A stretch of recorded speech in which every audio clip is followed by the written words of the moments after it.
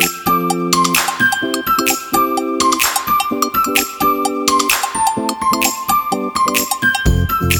Wednesday. Welcome back to another edition of WeatherWise, the podcast from the meteorologist here at 47 ABC WMDT in Salisbury, Maryland. We're a TV station that covers the Delmarva Peninsula and the Mid-Atlantic region of the United States. Hello to everybody who might be listening from outside of the U.S. We like to cover, of course, weather here locally. We talk about some national weather, of course, and how it impacts us here locally. But also we like to dive into what's going on across the world during major world weather events, too. So there's a lot going on here. And I'm sure when we talk about certain weather instances here, you could probably equate it to something that's happened to you locally, wherever you're at, since the type of weather we experience here in Delmarva can be across the board. And as we get started here this week, we do have a lot to get to as usual, and I want to welcome back meteorologist Ulysses Garcia. He was out for a couple weeks, but for good reason, enjoying your birthday, taking a trip to Michigan. You want to tell us about that? All right. Thanks, Rich. Yes. Hey, everybody. It's been a while, so I'm glad to be back here doing WeatherWise. Like Rich mentioned, it was my birthday back on the 27th, on August 27th, and I spent my time in Michigan. So I was up in Alpena, Michigan, back where I first started my career. That's where my girlfriend's from, so we were just there and just having a good time. And the weather over there, I just loved it. I was fishing up there, I caught my first fish. I saw that. Yeah. The weather, I was really so happy about the weather. Like the fact that I think the warmest day was 85, 86. That's as high as it got. But most of the days were in the 70s, and I was just was loving it. The humidity was pretty comfortable. I mean, obviously being in Michigan, even the most humid day there, I was that's nothing. I don't feel anything, And didn't that hook you up with some pretty cool nights, though? No, right? yeah, the cool nights. Yeah, I got the night of my birthday actually was the coldest night I was there. It was it dropped down to 48. Wow. So it got down to 48. That's actually, chilly. And the day after we left, I found out it got down to 42 degrees. So the day after once I came back to Salisbury. So I know here on Delmarva, when it comes to some of that weather, that was all associated with a cold front that you guys got here in Salisbury on Tuesday. I was getting it up there on the 28th and the 29th on that Sunday and Monday up there. But those type of fronts made its way towards Delmarva, and it actually did lower the humidity here once I came back from my trip. So the fact that I was there where it first began, and then to actually follow it here on the way back on my flight, that was pretty cool. But hey, you timed it right. You got here after we got a break from the sweltering humidity, and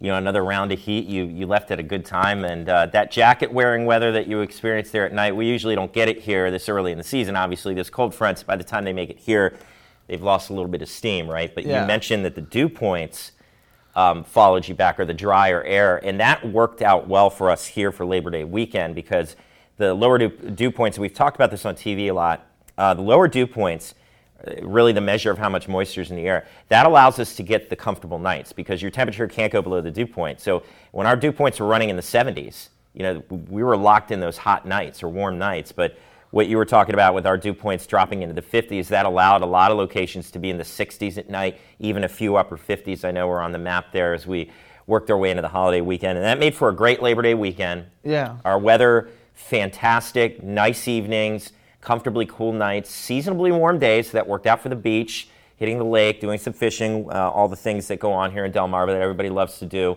a little more comfortable to do that type of outdoor scenario for the weekend. And it worked out great for that. The only issue is the drought, right? Yeah, the drought. The drought. I know we've been talking a lot about this over since July. I think since the Delaware State Fair, that's really when we started really seeing the concern over Sussex County, and now it kind of just has manifested and grown over the last 6 weeks or so. Now we are dealing with actual drought conditions, moderate drought, pretty much from the beaches of Delaware all the way through Accomack County, including as far west as Crisfield, and then we're dealing with abnormally dry conditions from Georgetown to Salisbury, extending to Cambridge. And I think a lot of that just has to do with the fact that the rain that we got more in May and June was more associated with frontal systems, and as we made our way into July and into August, the rain and the thunderstorms we're getting were becoming more associated from sea breezes. And the problem with sea breezes is that you don't know where these things are going to hit, and they're just so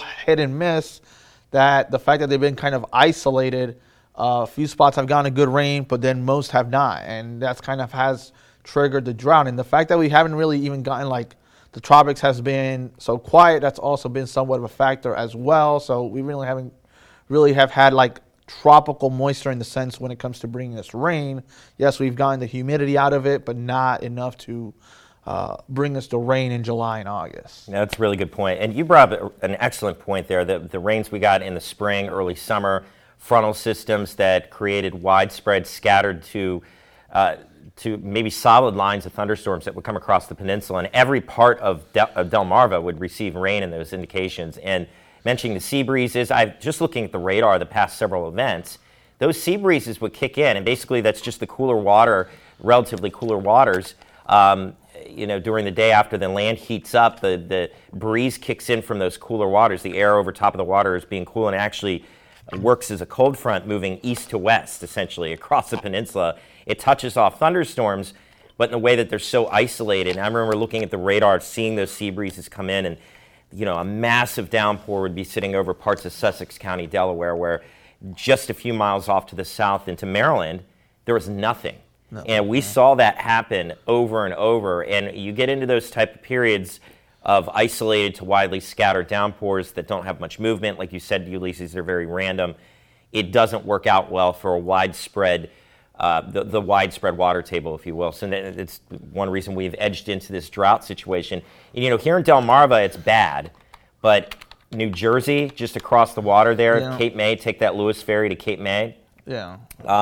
They're in severe drought. And if you go up into the Northeast, they have areas of extreme to exceptional drought into the New England area. So this is more of an East Coast issue than just here in Delmarva. And for us, we're actually not as bad as some of those locations. So we're hoping that we're working into more of a drought-busting situation, right, Ulysses? And one thing we're talking about, and those of you listening here Wednesday, we would already be through this rain event as we're recording this here earlier in the week, but you're looking at that rain, thankfully, that we're seeing coming through here for Tuesday, right? No, yeah, absolutely.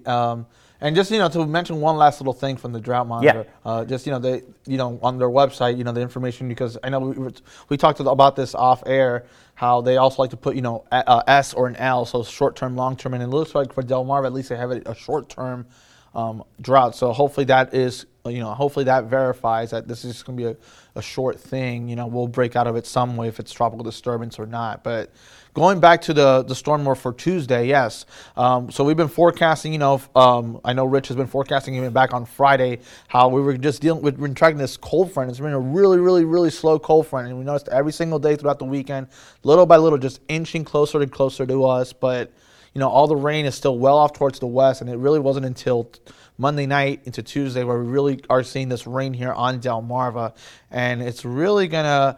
models are really indicating the fact that we've got at least a good inch out of it. And that's really going to be good news for the peninsula. And some areas can make a good run for 2 to 3 inches. So it just depends on how those rain bands set up. So we're really hoping that this rain does build up. This is a good widespread event for the whole area to at least try to bounce back from the recently dry August that we had across the area. But definitely one of the more interesting systems and just how slow moving this frontal system has been, that we've been tracking it for like 4 or 5 days, and it just it almost feels like it only moves like a snail's pace. And that could be good news for us here locally, because it's one thing for a front to move in slowly and then what we call in the weather community wash out. Basically the front stops being a front because the air mass that's coming in essentially becomes the same type of air mass that's already in place. This is a little different. The cold front still has an edge to it, meaning the air mass behind it is significantly cooler and drier compared to the air mass in front of it, which is what we're in. And that's that first focal point that you need to really create uplift, rain, etc. And the slow-moving nature of the front allows also that tropical moisture to continue to stream in from the south in a consistent basis. And that sets us up for more of a widespread rain compared to the isolated downpours that we've been dealing with. The only problem with that is too much rain in a short period of time, obviously flash flooding. The problem is compounded by the fact that we have a dry ground, and that leads to the chance for flash flooding, or at least adds to that chance, because it's the same thing if you take a dry sponge and you turn on the water right away. The water hits the sponge but literally goes off the top of it and around it before the sponge actually starts to take the water in because it's so dry. So that's the effect that you get. If you get a lot of rain in a short period of time on a dry ground, you are more susceptible to flooding. And that's one thing that we're concerned about, or will continue to be concerned about until we kind of move out of this drought scenario. But in all things said, the weather scenario is never usually perfect for getting what you want, So I think we're going to take this rain if we can get it. Yeah. It'll be nice to see what happens. But, we look this time of the year, as you mentioned, Ulysses, towards the tropics. Sloan and I have been talking about this the past couple of weeks, that, the tropics are the time of the year where we really see a lot of rain in this part of the country, where we get a significant, I should say, amount of our expected rain. And right now, nothing tropical is headed in our direction, but we do have a ton of activity after having a quiet summer. You want to give us an update? No, yeah, absolutely. I think, we tied for second longest stretch, nameless stretch of storms. I think it was 61 days where we went without a named storm. And then really, literally, as the calendar flipped over from August into September, enters Danielle. And we have Danielle that's pretty much just making its way in the North Atlantic. I mean, the fact that this thing became a hurricane, this far north, just tells you how warm the Gulf Stream is. The fact that the Gulf Stream is still prevailing influence even at 40 degrees north latitude. So, but yeah, this thing, the good news with Danielle, it's already weakening and it's going to become extra tropical as we make our way into Thursday and Friday. And it looks like it should be to the west of the British Isles. Earl, on the other hand, also going to be a fish storm. However, though, Bermuda really is the area that's most concerned right now because they are kind of in that cone of uncertainty still. And the fact that Earl is expected to become a hurricane and even could become our first major hurricane of the year. But really, once it passes through Bermuda, it's going to be over open waters altogether with no actual land threat after Bermuda. We'll just see. Hopefully the storm can steer away from Bermuda just because of how small it is and how much impact it can be. But definitely the tropics are heating up. Also keep in mind that the Saturday, which is the 10th, that would also be the peak of hurricane season. So that is the climatological peak of hurricane season. But that doesn't mean, still means that the rest of September and even going into October, we'll still have some active time. So, we're still going to be checking the tropics even throughout September and October for other activity, even though we're going to start making now our gradual descent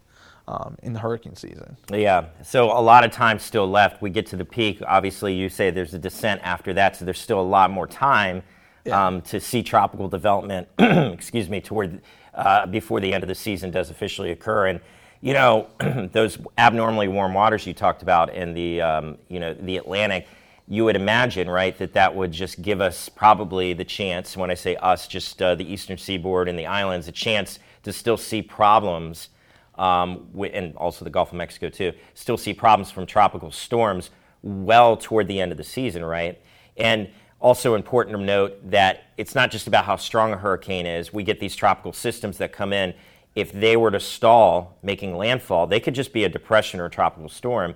And that's where we worry about some of the mammoth rainfalls that you can get from that. So there's so many other factors to tropical development that I think get lost sometimes when we look at these systems. We track them for how big the winds are going to be or how strong the winds are going to be, obviously from a destruction standpoint and the storm surge standpoint. But a lot of the times these late season systems, they may not even reach hurricane status, but as long as they're tropical depressions or storms, and they're just strong enough to generate thunderstorms within them and constant torrential rain, that becomes a threat in itself to anything that's landfalling. So we certainly have to look out for that as we go through the month of September and really through the month of October as well, right? No, yeah, absolutely. I mean, and, we've had prime examples where, the strength of a hurricane, doesn't matter really.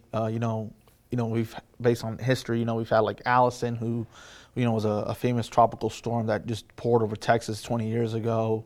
And, we even had here storms on Delmarva like Isaias, who was a, very strong tropical storm and brought a good amount of tornadoes here just 2 years ago. So the fact that, like Rich said, that, sometimes we focus a lot on the strength and the numbers there, but, it's also other components we need to talk about, like, the severe weather component or the rain component or even the storm surge component, and also the fact of how, slow or fast the storm is moving, Right.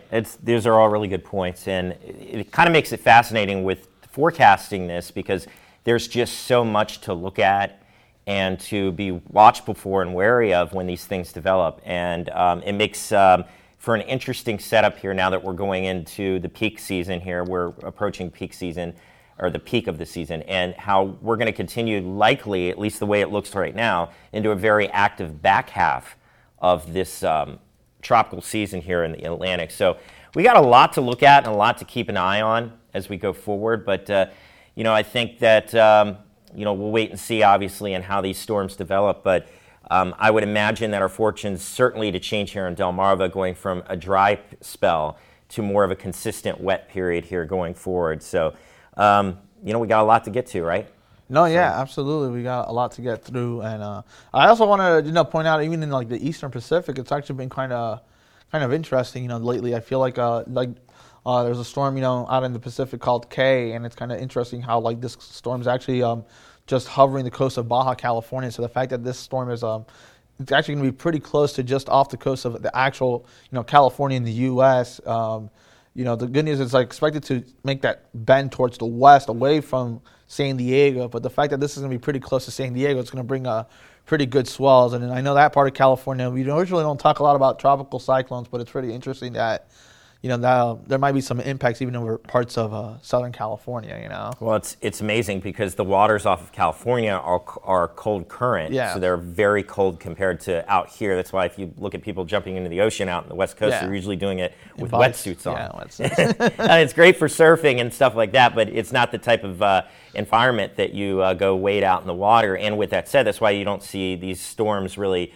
ever develop or maintain strength when they're off the water. So as Ulysses said, just incredibly rare to see a storm get that close. And I think I was reading too some of the discussions that some of that moisture may find its way into San Diego, and those areas down there are not used to seeing a lot of rain. And they do need the rain. And they do need the rain. And they need it, but it's going to be just like we talked about. Sometimes you need it, but it doesn't come the way you want it. It's going to come a lot in a short period of time. So watching there on the West Coast and East Coast for tropical influences. So got a lot going on. Of course, we've got 7 days in between this podcast and the next one, and I'm sure we'll have some very interesting details to hash out after we get some more information coming in on how these tropical systems are progressing, and just overall how the systems across the United States are progressing, because they in turn also work in tandem and can influence where tropical systems go. So there's a lot to get to, and we always say that, and we'll have more on that next week. That's going to do it for us here for another edition of Weatherwise from the meteorologists here at 47 ABC WMDT. Until next Wednesday, we'll see you then.